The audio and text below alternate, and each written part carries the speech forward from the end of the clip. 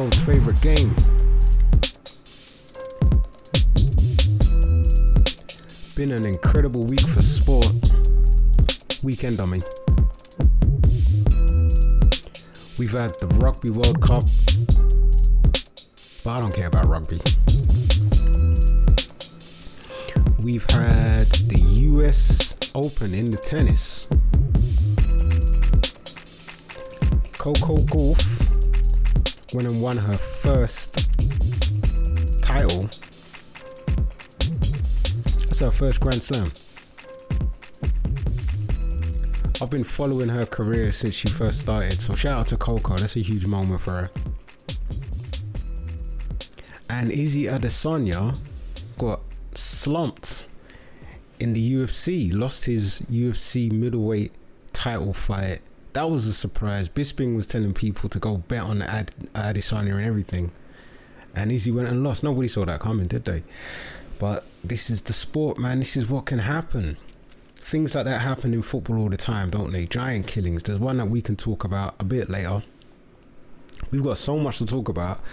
Last time out, I told you guys that I was going to do a little transfer focus this time, but I didn't expect that we was going to have so much to talk about from the international break. So I've got a bunch of stories, and I'm recording late as ever.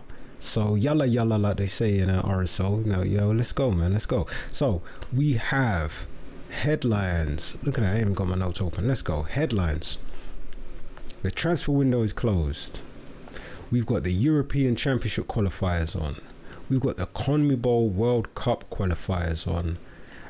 And we've got the AFCON qualifiers on, as well as some world friendlies. Now, brands, you know me, I like to get around a bit. Today I went a bit crazy. I've gone and got AS, Marca, Sky Sports. I think I've pretty much got everything apart from the BBC. I went absolutely nuts this week. BN Sports, TNT Sports, Transfermarkt. I got all kinds of stuff in there. There's even something from the Big Issue, which is a bit random, but there you go. But hey, I hopefully if you guys get the little show notes, then you'll enjoy reading all of these articles, and hopefully you'll enjoy hearing me talk about them too. But without further ado, let's go. Now, you know how we do on this podcast, ladies first. This is a story. This is like breaking news. This happened just while I was putting the notes together before I click record. We've got a tweet from the Attacking Third podcast. Shout out to them. I quite like what they do over there at CBS. And the headline says, breaking, Luis Rubiales says he's resigning as president of the RFEF in an interview with Piers Morgan. So I'm sure the ladies and the people interested in women's football will be quite happy to hear that news after this has been the biggest story in football over the past week or so, and it's kind of ending with Luis Rubiales stepping down. So that's a bit of a dub. Something that might not be seen as a bit of a dub is this story from The Athletic. You're going to need an Athletic subscription to be able to read it, probably. They don't do many free articles. But if it works, it works. You know what I mean? If you click on it, go on then. Fair enough. This one, title is Getafe manager defends decision to sign Mason Greenwood from Manchester United. Now, I think of all of the stories I came across regarding Mason Greenwood, I thought this was quite an interesting perspective, because the Getafe manager is talking about, this is why I'm signing the lad. Now, I know a lot of people think he should never play football again. Nobody should ever sign him and stuff. But you know what? I don't even want to comment on this one. This is a sticky one. As far as we know, let's just quote what they've said here, right? It is too delicate a situation to trivialize this issue. Everyone knows what happened and the appropriate measures were taken. Everyone knows how it ended, with a non-conviction. He is a footballer of a very high level and comes to Getafe with enormous enthusiasm. For our part, we want to help him. I have already told my partner what I had to tell him. I can only talk about soccer. We all know the potential he has. He is a very young kid. Because of the potential he has, if he improves his soccer, he can improve. We talked to him and we wanted to improve his status, and we can help him in that sense. Well, the Man United fans really didn't want him playing for Man United again. He's actually still under contract over there, but he's gone on loan to Getafe. And to be honest with you, I kind of like what's going on here. I like that he's been given a second chance. I like that, you know, he's gone to a smaller club. He's taken a step down, and he's going to get a chance to get his head down. And, you know, I think redemption is the thing. People should be given the opportunity to redeem themselves. And we'll see if we're going to get an all new clean cut Mason Greenwood going forward. He's going to be playing in Spain. I might actually just follow him in Spain. If anybody's upset about that, please let me know. If you don't want to hear any Mason Greenwood updates, please do let me know. But I'm probably going to be following this young man, as I do like to follow the Brits abroad. Well, we've had a disaster pretty much happen this week in Morocco. An earthquake. The last I heard, the death toll was shocking. A really sad situation. I've got this article from AS where the headline is Morocco players donate blood for earthquake victims. So that's the reason why I'm talking about this, because they've got a picture of Hakimi and he's got a big thumbs up, solemn look on his face, as you can imagine, but he's giving blood, he's donating blood, and the Moroccan team are all doing that to support the people in their country.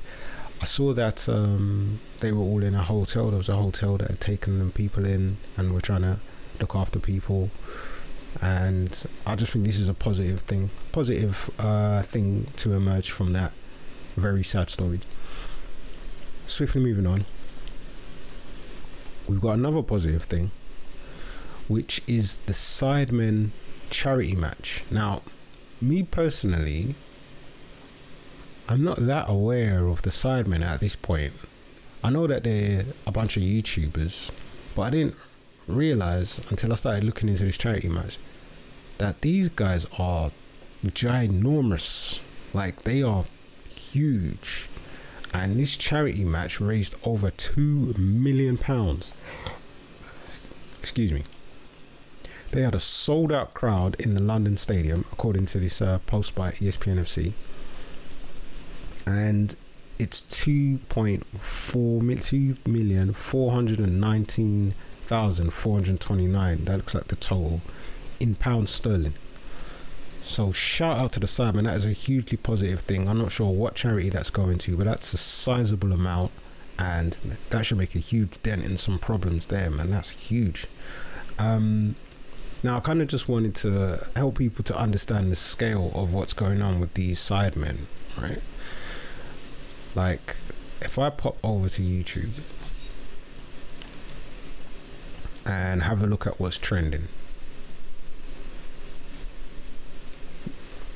right at the top, the Sidemen charity match, the official stream, it's over 3 hours long and it's trending. It's the #1 trending video on YouTube. So the match was yesterday and it's got 18 million views already. That's incredible, isn't it? 18 million views in one day. And as you scroll down, you've got the Adesanya fight, which has 1.8 million views. Well, that was an interview from the Adesanya fight. The England game is on there with like 400,000 views. You've got the Chelsea game. So Chelsea also did a charity match yesterday, and they've got 1.4 million views. So Chelsea Legends versus FC Bayern Legends, 1.4 million views, but the Sidemen charity match, 18 million views. And the lineup is like, if you're a heavy YouTube user, I'm sure you know everybody involved.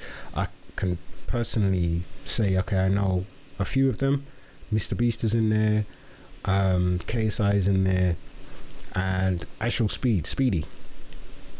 And I'm sure there's lots more that everybody knows. I think Young Philly was in there as well. I noticed Young Philly in the team. And so what they do is they do this charity match every year. They've been going for quite a few years now. And I just think this is hugely positive. They've raised a ridiculous amount of money. It's incredible. When you actually watch the show, I'm going to put all of the links in, as I always do. When you actually watch the show, you're going to notice that there's a very high production value that they've got going on there. And one thing that I really like about it is how it's just like a bunch of regular guys, these YouTubers, really. They're just like people like you and me. I suppose you guys listening, you know, we're all like people who might just kick ball in the park or play like 5-a-side, 7-a-side, stuff like that. Every now and again, maybe you might play 11-a-side. Some people play like Saturday League, Sunday League. They play 11-a-side every week, don't they? But like, we're not professionals. That's the point. And these guys are doing their thing, but they're covering it like a professional. They're playing at the London Stadium where Premier League matches are played. It's absolutely fantastic. I recommend you all watch it. I've got the highlights in there, which is about 10 minutes long, so you don't have to watch the whole 3-hour live show if you don't want to. Boy, it's a recorded show now. But yeah, I'd recommend watching the highlights. And they've been taken quite seriously by the industry as well. There's like football analytics platforms that picked up on these players, and one of them they took a look at iShowSpeed's game and they're giving us some numbers here. So Goalscorer is a platform I like to use for football analysis. They said that he's won 10 duels, he did 6 ball recoveries, he completed 5 out of 10 take-ons, he got 5 shots, but he missed 2 big chances, he created 2 big chances, he won 2 fouls, 2 offside decisions went against him. His XG was 1.68. He got 1 assist and he also missed a penalty. So it's a busy game for Speedy. And they've ended their tweet by saying, iShowSpeed is cursed in front of goal. With the little skull and crossbones emoji. Yeah, and there's a hilarious moment as well when he took his penalty and KSI was in goal and he kind of just fluffed it and then collapsed to the ground, and KSI came over to do some trash talk. Yo, KSI loves his trash talking. So that's a hilarious moment from the match. There's loads of other hilarious moments. I saw another one where one of these YouTubers got a yellow card from the referee. I think it's a retired ref, looked like Mark Clattenburg. And so the ref's got to give him a yellow card, and the YouTuber's gone and pulled out a reverse card on the ref, which I thought was absolutely hilarious. And I guess that's the kind of random stuff that you might get happening at a Sidemen FC match. The Sidemen FC versus the YouTube All-Stars. Absolutely, like, just good fun, man. Good. I think you guys should watch it. I think everyone will like it. And I just love the fact that it's just everyday kind of guys playing football. I've also got a little link to some highlights of Speedy's game. We talked about his stats. You can watch him, and like I say, this is just like regular guys, you know, no one's a professional here, so you can see that he's not a professional player, but he's got something about him. He's got a little tech, he's got some speed. Well, obviously his name is iShowSpeed, and he's playing on the wing. You know, he roasted a man a couple of times with some wing play, and yeah, I'm just super excited about this because now I'm going to start following the Sidemen a lot more and watching what they're doing. Shout out to them. Swiftly moving on. Let's talk about England, man.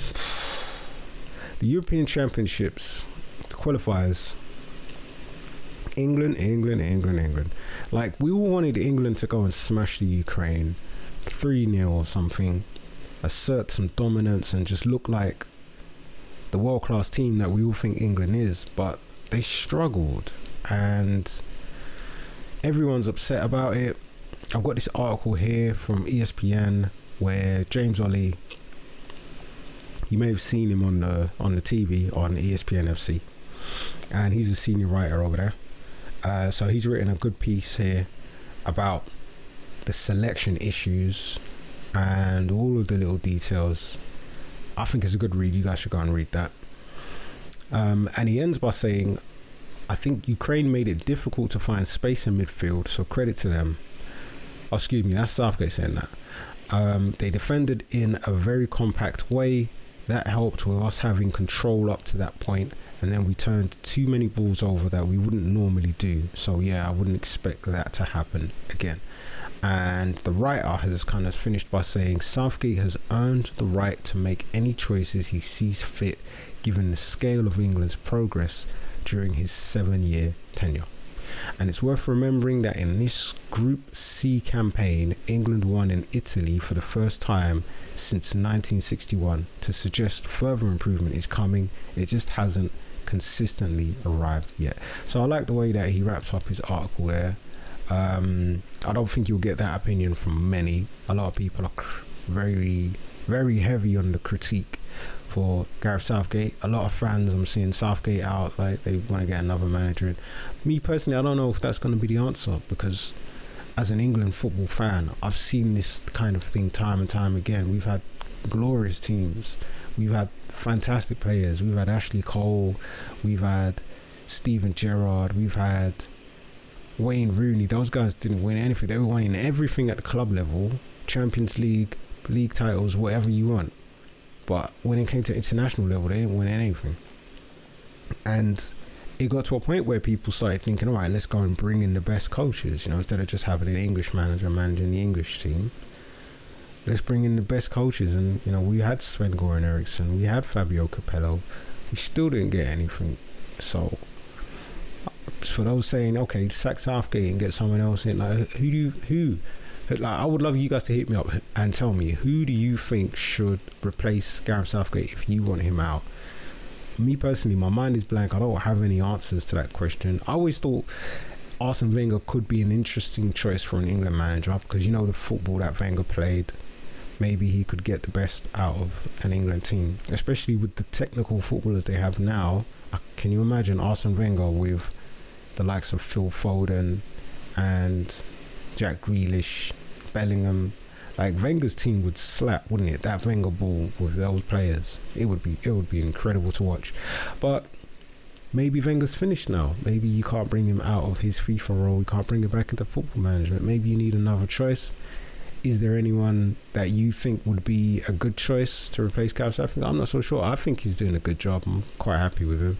I think there's been times when the players have let him down more than there being a problem with him and his tactics and things like that. Being a defender, he's pragmatic. I appreciate that. But let's get into some player ratings. We've got an article here from Sky Sports. They've said Kyle Walker was superb. And the ratings are Jordan Pickford 6, Kyle Walker 8, Ben Chilwell 6, Harry Maguire 6, Mark Gahey 7, Declan Rice 6, Jordan Henderson 7, Jude Bellingham 7, James Maddison 6, Bukayo Saka 6, Harry Kane 7, and then the subs, Marcus Rashford 4, Phil Foden 4. I feel like they're a bit harsh on Rice. I don't think he put a foot wrong. He didn't do anything. What have they said here? Will be accused of failing to track his Arsenal teammate Zinchenko for Ukraine's opener, and did not look quite his best throughout. Rice has had better games in an England shirt. Nah, I think that's harsh, because I remember when that goal went in and I was thinking, what is Maguire doing in the box right there? I thought that was Maguire's responsibility to be in a position to be able to stop Zinchenko. But I guess if you want to critique England's midfield, then yeah, whoever's the defensive linchpin in the midfield should be tracking back. They should be in the box. Maybe they should be tracking the midfielder. Maybe that's the player that you're marking, right? Your opposite number, if you like. So they may have some sort of a point there. He may have had a role in England conceding a goal, but I do think that's a bit harsh. He had a good game. I remember there was one clip of him collecting the ball from Modric. I just thought that was class. The way he kind of just stepped up and intercepted the ball so clean, didn't have to make a messy tackle or anything. He's a classy player. Well, hopefully it's on to bigger and better results for England. Someone who is doing things that are bigger and better is Arsenal's own star boy Bukayo Saka. He won an award recently. Geez, I actually forgot to research that and to get a story. Maybe I can get one retroactively to put into the notes. But he won the England Man of the Year award again. That's back-to-back 2 years in a row. He really is the star boy. I've got a little article here that was published in a big issue where he gets a chance to kind of just talk from the heart and talk about life, and it's quite an interesting read if you are a Bukayo Saka fan.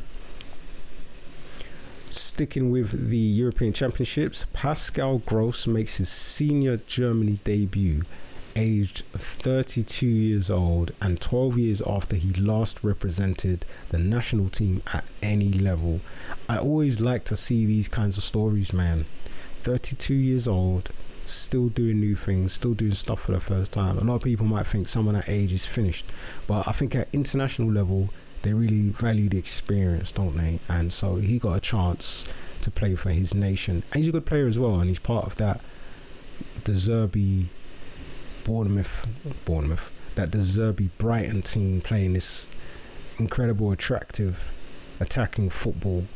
And I'm going to enjoy watching him for the rest of the season. They're going to be in Europe. I can't wait to see Brighton in Europe and see what they do. And they just signed Ansu Fati, haven't they? Imagine that, Ansu Fati playing for De Zerbi at Brighton. It's just going to be exciting. Well, talking about Ansu Fati, Barcelona midfielder, another Barcelona midfielder, Ilkay Gundogan, he was involved in Germany's game where Pascal Gross made his debut, and unfortunately for them, it wasn't a good result. They actually ended up losing 4-1 to Japan.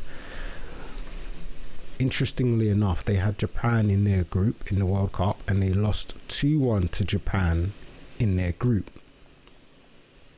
And after the World Cup, they had a chance to redeem themselves, and they've lost 4-1 to Japan now. So it looks like things have regressed since they've last played Japan, right? And Gundogan is quoted here as saying, "We have to admit Japan were defensively and offensively better than us, and we won the game, deservedly." So no excuses from the world-class midfielder, and there can't be any excuses from the coach, because this is another bit of breaking news before I started recording. Got a tweet here from Ben Jacobs saying Hansi Flick has been sacked as Germany head coach 9 months before Euro 2024. So all these games are in preparation to the tournament, and they've just sacked the coach. They just had enough, and I think that was a clear sign of regression there, wasn't it? You lost 2-1 to Japan in the World Cup, 4-1 now in like a world friendly. I said sticking with the European Championship, didn't I? And Japan aren't even in Europe. World friendly. So Rudi Völler, Hans Wolf and Sandro Wagner will take charge of the team for the friendly with France, which is coming up in the week on Tuesday. But Hansi Flick is out of here. I've got the highlights here if anybody wants to see that. About 8 minutes long. Shout out to Vice Play Sports UK giving us these clips on the YouTube. We love to see that. Things you love to see. Another thing you love to see is the story of 16-year-old Lamine Yamal, the next Barcelona superstar. We talked about him in a previous episode, and this time he's got nothing to do with Barcelona. He's played for Spain, and he's become their youngest ever player to debut for Barcelona and Spain, and he scored as well. So yeah, 16 years old, breaking records, playing for Barcelona, playing for Spain. Just absolutely fantastic. What a start for this lad. He's gonna have a great career, isn't he? And if you want to read that, this is a story from ESPN by Sam Marsden and Moises Lawrence. So yeah, you can go and get that in the show notes. And I think what I was supposed to have here is a link to the match. Alright, which is swiftly moving on. This story makes me laugh just a little bit because it comes from Al Jazeera. So it's not every day that I'm going to get a story from Al Jazeera, but the funny thing is, the strapline in this, or subheading if you will, in this story, right? Al Hilal's Neymar scored his 78th and 79th goals for Brazil in a 5-1 World Cup qualifying demolition of Bolivia. Yes, if you'd forgotten, Neymar is in the Saudi League and he plays for Al Hilal. And this is why I'm now getting news from Al Jazeera, of all places. Hey, I mean, it's world's favourite game, so within world media. And he breaks Pele's goal-scoring record in this match. Neymar becomes the highest goal scorer in the history of Brazil. That is incredible. And he plays in the Saudi League. I mean, what do you say? What do you say? I mean, he's a fantastic player. He looks brilliant on the ball. He's the kind of Brazilian that you want to watch, you know, the guy with the flair, with the skills. But he hasn't been very consistent. When he was at Barcelona, he looked incredible. As soon as he left, I was thinking, why leave? Like, you're playing with Messi, you're playing all this fantastic football. You go into the French league, which is kind of a step down in terms of quality. And, you know, it just didn't really seem like, ever since he went to PSG, it seemed like, you know, it seemed like his game went downhill, man. It seemed like he peaked at Barcelona. But he's 31 years old now, so we'll see what happens for him in the Saudi League. Yalla yalla. But shout out to Neymar. That is officially the greatest goal scorer in the history of Brazil. It kind of breaks my heart to say that a little bit, because for me, the greatest goal scorer should be someone like Pele, or it should be R9. I think R9 was third in that list. Brazilian Ronaldo, R9. He's my favourite. I absolutely loved him when I was a kid. Went down the park and tried to practice the skills that I saw him do. He was fantastic. Did I ever tell you guys that I saw him play? I went to the World Cup in Germany, Dortmund 2006, and I saw Brazilian Ronaldo play. He was towards the end of his career, but he was still absolutely fantastic. And for me, I would love it for him to be Brazilian's record goal scorer. But it just so happens it's Neymar. And, you know, he's a fantastic player. I shouldn't be disappointed, but it is what it is, man. Shout out to Neymar. So if anybody wants to see that game, Brazil versus Bolivia, where it's like a historic match now, isn't it? Well, this is the one where Neymar became the record goal scorer for Brazil. You can see that. That's in the show notes. Okay, we've also got highlights of Uruguay versus Chile. So these are the CONMEBOL matches we're getting into now. CONMEBOL World Cup qualifiers. Got a lovely little story here, sticking with the South American theme, from Enzo Fernandez. Right, this one's a tweet put out by Bleacher Report Football, and what they've done is they've done a throwback to when Enzo wrote a letter to Leo Messi after he retired from international football in 2016. There's a little video. And, you know, there's like a screenshot of the letter he wrote. I can't read it because it's in Spanish. I think they speak Spanish in Argentina, but it looks like Spanish.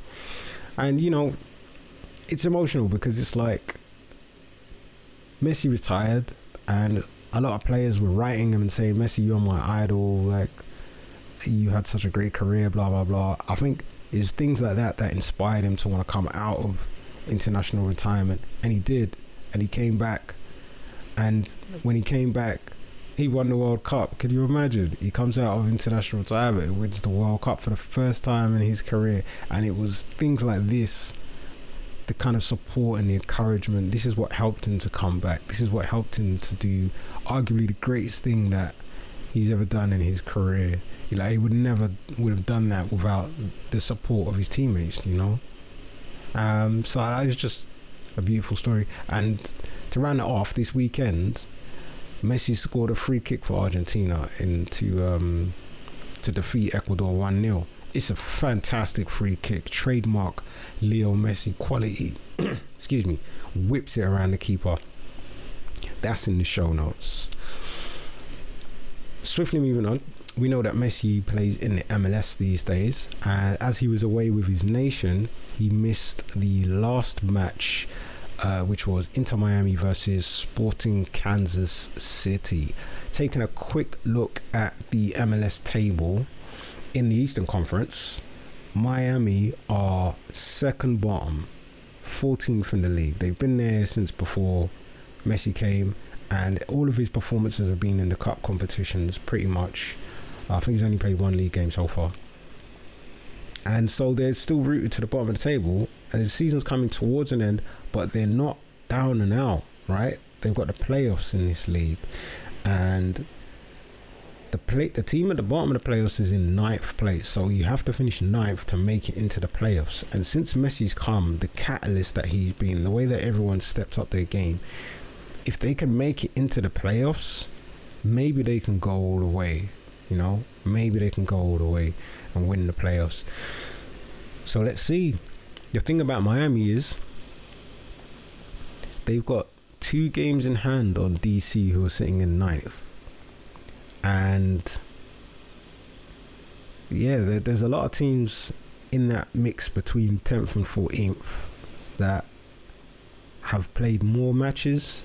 The points difference isn't that high. It's like 6 points between Miami and DC. DC on 34 points, Miami on 28 points. They've got 2 games in hand. It's possible, it's doable that they can get into the playoffs, man. So yeah, let's see what Miami can do from now to the end of the season. And I think this match is proof that Inter Miami isn't just about Leo Messi. It's not Leo Messi FC, because he was away with Argentina, and guess what happened? Inter Miami beat Sporting Kansas 3-1. So yeah, that's a great result. Some good goals in there if you want to see them. We had a goal from Campana. He had a penalty in the first half. Then we had a goal which was created by DeAndre Yedlin, picking the ball up on the right.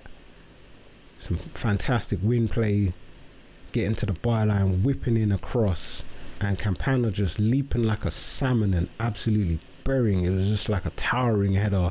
They didn't have a chance. That was a great goal. I love them kind of old school centre forward goals, you know. Great ball, great header.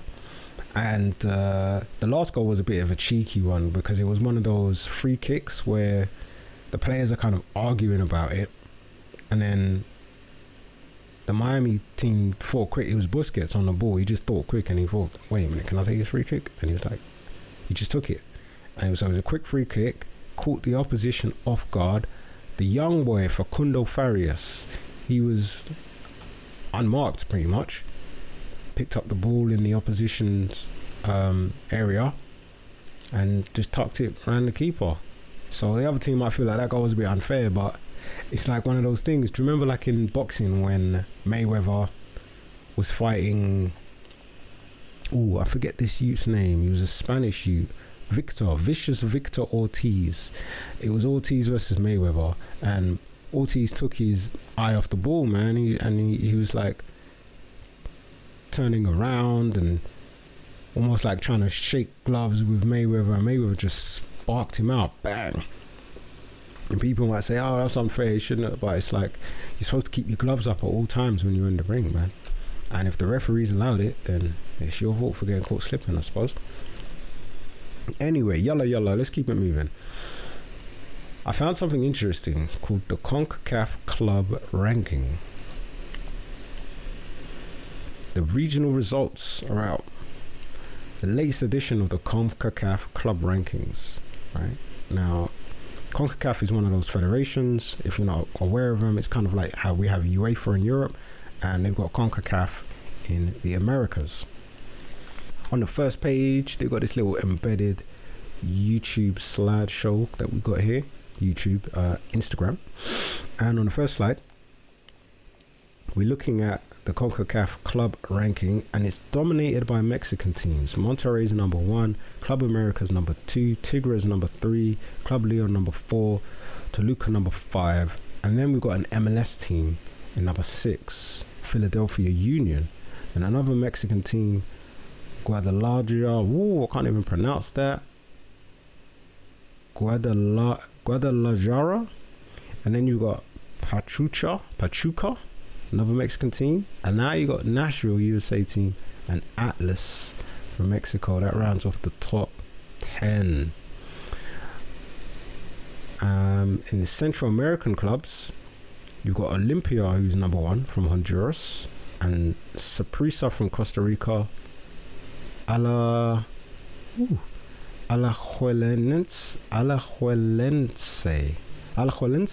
from Costa Rica in 3rd, Comunicaciones from Guatemala in 4th, and Motagua from Honduras in 5th. And looking at the top Caribbean clubs, we've got Violetti from Haiti, they're number 1. Don't know anything about Haitian football, to be honest with you. This is all new to me. We've got Cibao FC from Dominica in 2nd. Mount Pleasant from Jamaica in 3rd. Them reggae boys there, yeah? And in 4th, we've got Defence Force. That's a hard name. Defence Force, the 4th rated Caribbean club from Trinidad. And we've got Arcahaie from Haiti in 5th. Okay, and then we've got a little look at the biggest movers, so the clubs that are moving up and moving down. And in number 12, we've got Inter Miami. They've moved up 29 places to be the 12th biggest club. So I'm pretty sure over time they're going to keep moving up these rankings. You know, they've won the Leagues Cup. That's going to take them up the rankings. I'm not sure what the point system is just as of yet, but I'll find out for sure. And I'd like to see them keep moving up that list. Yeah, so apparently the biggest upset was when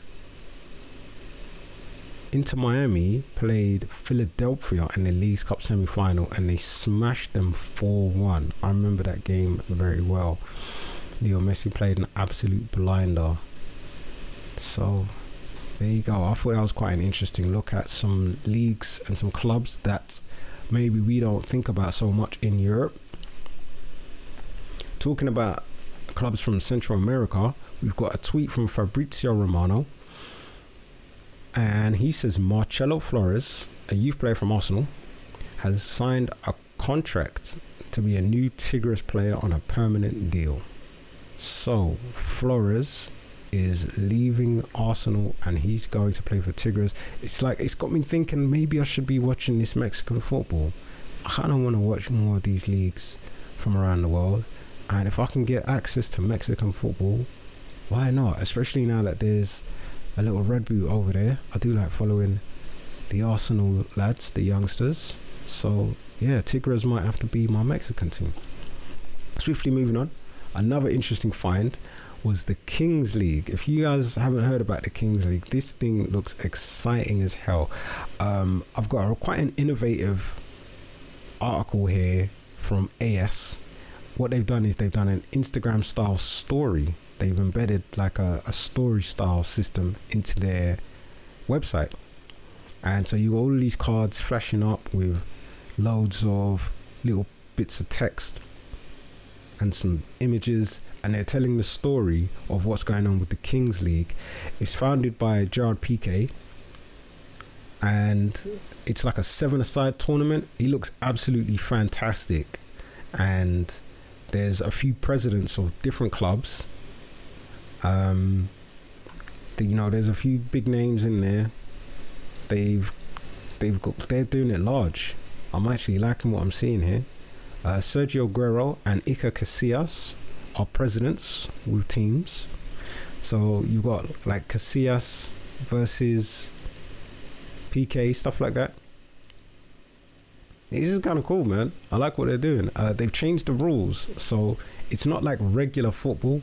When they have to do a penalty kick, they have to dribble it up from like the halfway line and stuff like that.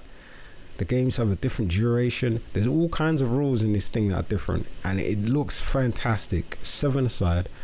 I recommend you guys go and watch it. There's links in the show notes to their Twitch channel. They broadcast their games live on Twitch, and I found out about this earlier, and I just clicked on the Twitch link, and it just so happened that they was streaming the game live, so I got to see it straight away as soon as I found out about it. and it looks great. It looks awesome. Honestly, I'm going to be watching this myself, and I recommend you guys can tune into that too. How we doing for time? 39 minutes gone. The yalla didn't quite go according to plan. You know, I get caught up into it. I love football, don't I? I'm always talking about football.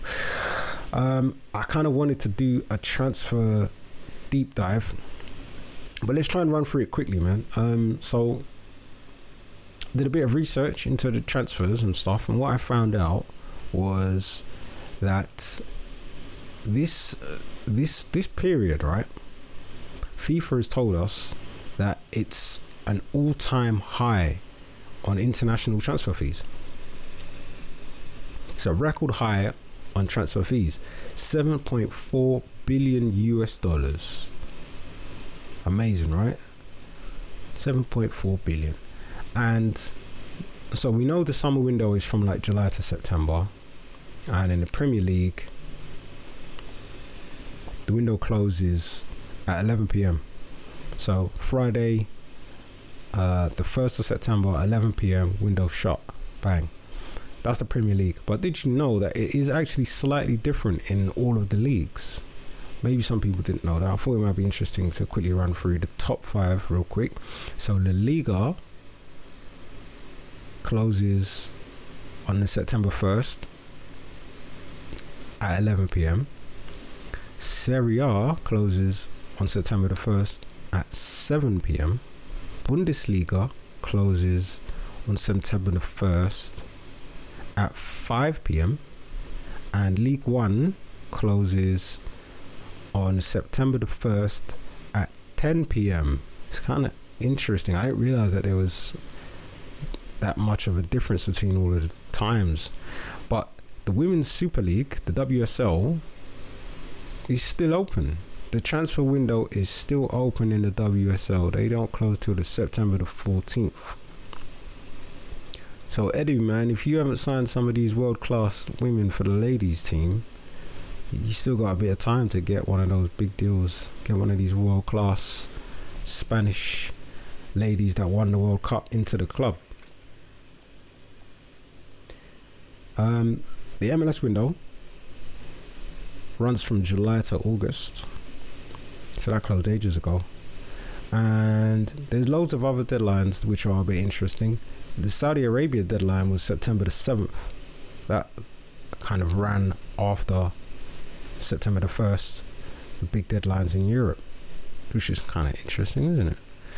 And I found some other resources here that tell us about other deadlines. So you've got the Greek League, which is still open. They're open till the 11th. We've got the Turkish League, which is still open. They're open till the 15th. We've got the Serbian League open till the 15th, and the Israeli League open till the 20th. So there's still a lot of business to be done, even though the major leagues are closed. I've got an article from Transfermarkt that expands on that. There's actually a number of countries that still have their transfer windows open. I had absolutely no idea. Australia and New Zealand are still open until the 12th of September. Mexico is open till the 13th of September. Russia is open till the 14th. Yeah, I had no idea about all of this. Qatar are still out there trying to sign players. They're open till the 18th. Yeah, who knew? And then you've got Cote d'Ivoire. So if anyone in the Ivory Coast League is trying to sign the players, they can keep going for another 25 more days. They are open till the 6th of October. So let's do a quick roundup. What are the biggest completed and potential transfers of the summer? Got a little something from sportingnews.com here talking about that. And obviously the big one this summer was Jude Bellingham, wasn't it? Jude Bellingham completing an £88.5 million or $112 million move from Borussia Dortmund to Real Madrid. Crazy transfer. Another big transfer was obviously Leo Messi joining the MLS and playing for Inter Miami. I still get gassed about that all the time. It just seems like such a perfect fit. I saw that they did something interesting in the club shop at Inter Miami recently, right? Because they were selling so many Messi shirts that they ran out. Like, they ran out of the current season's kit. So what they did was they went into their inventory and they pulled out some stock from the first ever season when they had a white shirt. So it's not the pink shirts of this season, it's the white shirts from the first ever season, and they put Messi number 10 on it, and they started selling those in the club shop. It's kind of interesting. But anyway, loads more big transfers, weren't there? We've had Declan Jollof Rice, yeah, being a British transfer record, £100 million sterling, 100 million squid, mate. Moving from West Ham to the best team in the Premier League, the mighty Gunners. Come on. Also, big transfers were Kai Havertz and Jurrien Timber, properly reinforcing the squad. It's going to be a good season. They got the Champions League coming up. They needed the reinforcements. Unlucky for Jurrien to get injured, man. We're all hurting and rooting for him, but it is what it is. Hopefully they'll still be able to get good results without him. Chelsea made a lot of money. They've sold over £200 million worth of players, but Nkunku came in and got injured straight away. We haven't even seen him play for Chelsea yet. Nicholas Jackson came in. He's looked all right, but he missed a glaring, like, I think it was against Nottingham Forest. It was just a glaring open goal. Like, mate, it's a tap in. Just, it looked harder to miss it. Like, just tap that in, and he put it wide. Crazy. But he's getting in the opportunities. He's getting in the positions. He's getting the opportunities. The goals are probably going to come at some point, and they've got a run of fixtures that aren't that difficult, so he should be able to get a little rhythm going. And, you know, if he gets a rhythm going against the smaller teams, by the time they face some of the bigger teams, maybe he'll be in full of confidence and being grateful. But yeah, Jackson looks decent, man. He looks decent. Big transfers were also Mason Mount, Andre Onana and Rasmus Højlund, all signing for Manchester United, so they are looking strong. There was loads of gossip. Kylian Mbappe to Real Madrid, that was a huge rumour. Then there was that crazy rumour of Mbappe going to the Saudi League, like they made an offer. PSG accepted the offer, but Kylian had to turn it down. Could you imagine if Kylian Mbappe went to the Saudi League? That would have been insane. And right at the end of the window was the Saudi League coming after Mo Salah of Liverpool. Just absolutely bonkers. It's been a crazy window. It really has been a crazy transfer window. And there's some more numbers before we wrap this all up. So got an article from Marca here expanding on some of these numbers. Where do I even start? So many numbers. Wow. So, September 1st, transfer spending reached an all-time high of $7.36 billion, which is up 26.8% from the previous record set in 2019 and up 47.2% compared to the same period in 2022. England's Premier League topped the list for transfer spending at $1.98 billion. They signed 449 players and 504 players transferred out. Are we at a Premier League deficit? Have we lost more players than we've brought in? Oh, but then there's going to be players getting promoted from the academies and stuff, isn't there? Germany recorded the highest amount of transfer income with $1.11 billion. That's interesting. A lot of German exports. What's a notable German export? Obviously a lot of that, well, I'll say a lot of that, but some of that is going to be Bellingham going to Real Madrid. Can't think of any players from Germany who signed for the Premier League. Liverpool signed someone, didn't they? They signed a player who I'm not familiar with, and he's playing in their centre midfield. I don't know his game. I imagine he's an anchor man because that's the kind of player they needed. I saw him play once, but I wasn't really paying that much attention. So yeah, looking forward. I think I forget his name. He's like a Japanese player or something like that, Anua or something. I don't know. I'll probably got his name completely wrong. But he's in the midfield for Liverpool. He came from the German league. So, Arab soccer, second place in transfers.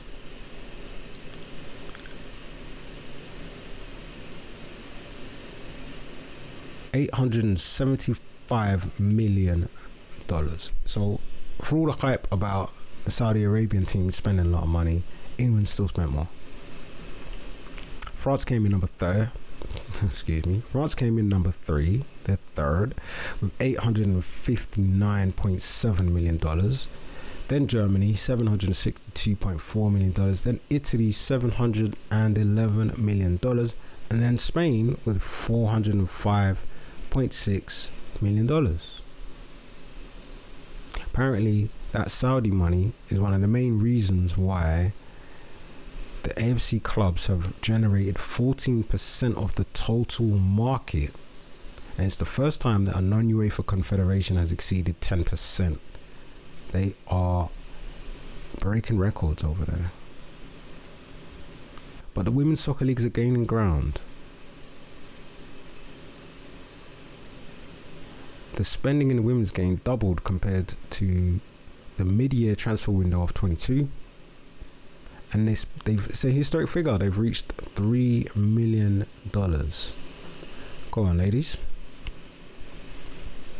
But Europe once again led the way with 634 signings and 565 players transferred. And Germany tops that list in terms of the number of transfers made, which is 55. And then France leads the number of players transferred out with 53. 829 transfers recorded. 66 of them generated transfer fees. Both figures set a new record with an increase of 19.1% and 83.3% respectively. One interesting stat is that $696.6 million was spent in agent fees during this transfer period, and that's another record. So hey, anybody working as an intermediary, you guys are making bank. It's a historical period for football agents. They're making more money than ever before. To date, the total recorded for 2023 is $853 million, which is 36.9% more than in 2022. And again, it's more than in any other year. Yeah, that's a lot. So there we go. There's our summary. There's our deep dive into what happened in the transfer market. Two more transfers before we get out of here. Philippe Coutinho joins Qatari champions Al Duhail on a season-long loan from Aston Villa. Don't forget that I told you about Qatar. I told you a couple of weeks ago that Qatar are coming for your clot. Yeah, they're looking at what's happening in Saudi. They're doing a feasibility report. Look at it already. They're bringing in Philippe Coutinho from Aston Villa. Already they're signing Brazilians from the Premier League. Coutinho used to play for Barcelona and Bayern Munich, man. Liverpool. That's a big signing. Another big signing, big in name, is Sergio Ramos. And this is a fantastic signing for me because he's returned to his boyhood club, Sevilla, on a 1-year deal. This is a story from beIN Sports. He's 37 years old. He's gone back to where it all started. It's just like a romantic football story. He's gone right back to the genesis. Returns to Sevilla 18 years after he left there to join Real Madrid. Amazing. I remember him as a young'un, man. He came through as a fullback. He was getting it in. He was playing as a right back. And, you know, he had that youthful exuberance. He was bombing down the wing, whipping in crosses. And I just thought, this kid's got a game. And he looked hard as well. He was getting stuck in. And then I actually just thought he was going to be like a solid right back. But then I started seeing him playing as a centre back. And I was like, okay, maybe he was a centre back all along and they were just blooding him in as a right back. But yeah, great defender. I actually thought he was going to be one of those players that can play both positions, but he just settled into life as a centre half, and that was it. And for me, Sergio Ramos is probably my favourite defender of his generation. I used to call him Thanos, Sergio Thanos. I just love the way he plays the game. He's so grimy, man. He just gets stuck in. He is a villain. That's the way he plays, man. He is like a villain. There was a charity match not too long ago he was involved in where he was tracking this player, and then he went to ground and then he just pulled out. Like, he just, because he was like, it's almost like he had the red mist. Like, he turned into the Incredible Hulk. He just got super angry, and then he pulled out at the last minute. Like, he was like, oh, wait a minute, this is a charity match. Wait a minute. Like, he was about to chop this guy in half. That's how he does it, man. Full-blooded tackles. You don't mess around. And he had this wry smile on his face. Like, you're lucky this is a charity match, because if this was a proper match, bro, you would have got absolutely torn apart. So, yeah, you can read about a little bit about his career here in this article. He scored 101 goals. A defender who scores 101 goals. It's fantastic, isn't it? It's Sergio Ramos, man. One of the best defenders that we've ever seen. Man. And that's the end of the show. That's the end. There's no more transfers in these transfer trackers that I've got open. What does it say? Transfer deadline day, Sofian Amrabat joins Man United. Tottenham signed Brennan Johnson. We know about that. There's nothing more to talk about. The windows are closed in Europe. My throat is getting a bit hoarse. I might have to get myself a beverage. We're closing in on an hour recorded. I wanted to yalla, but hey, man, I love football, so I get distracted. What can I say? But yeah, thanks for tuning in, and be good to yourselves. Be good to the world. And I'm going to catch you on the next one. Peace.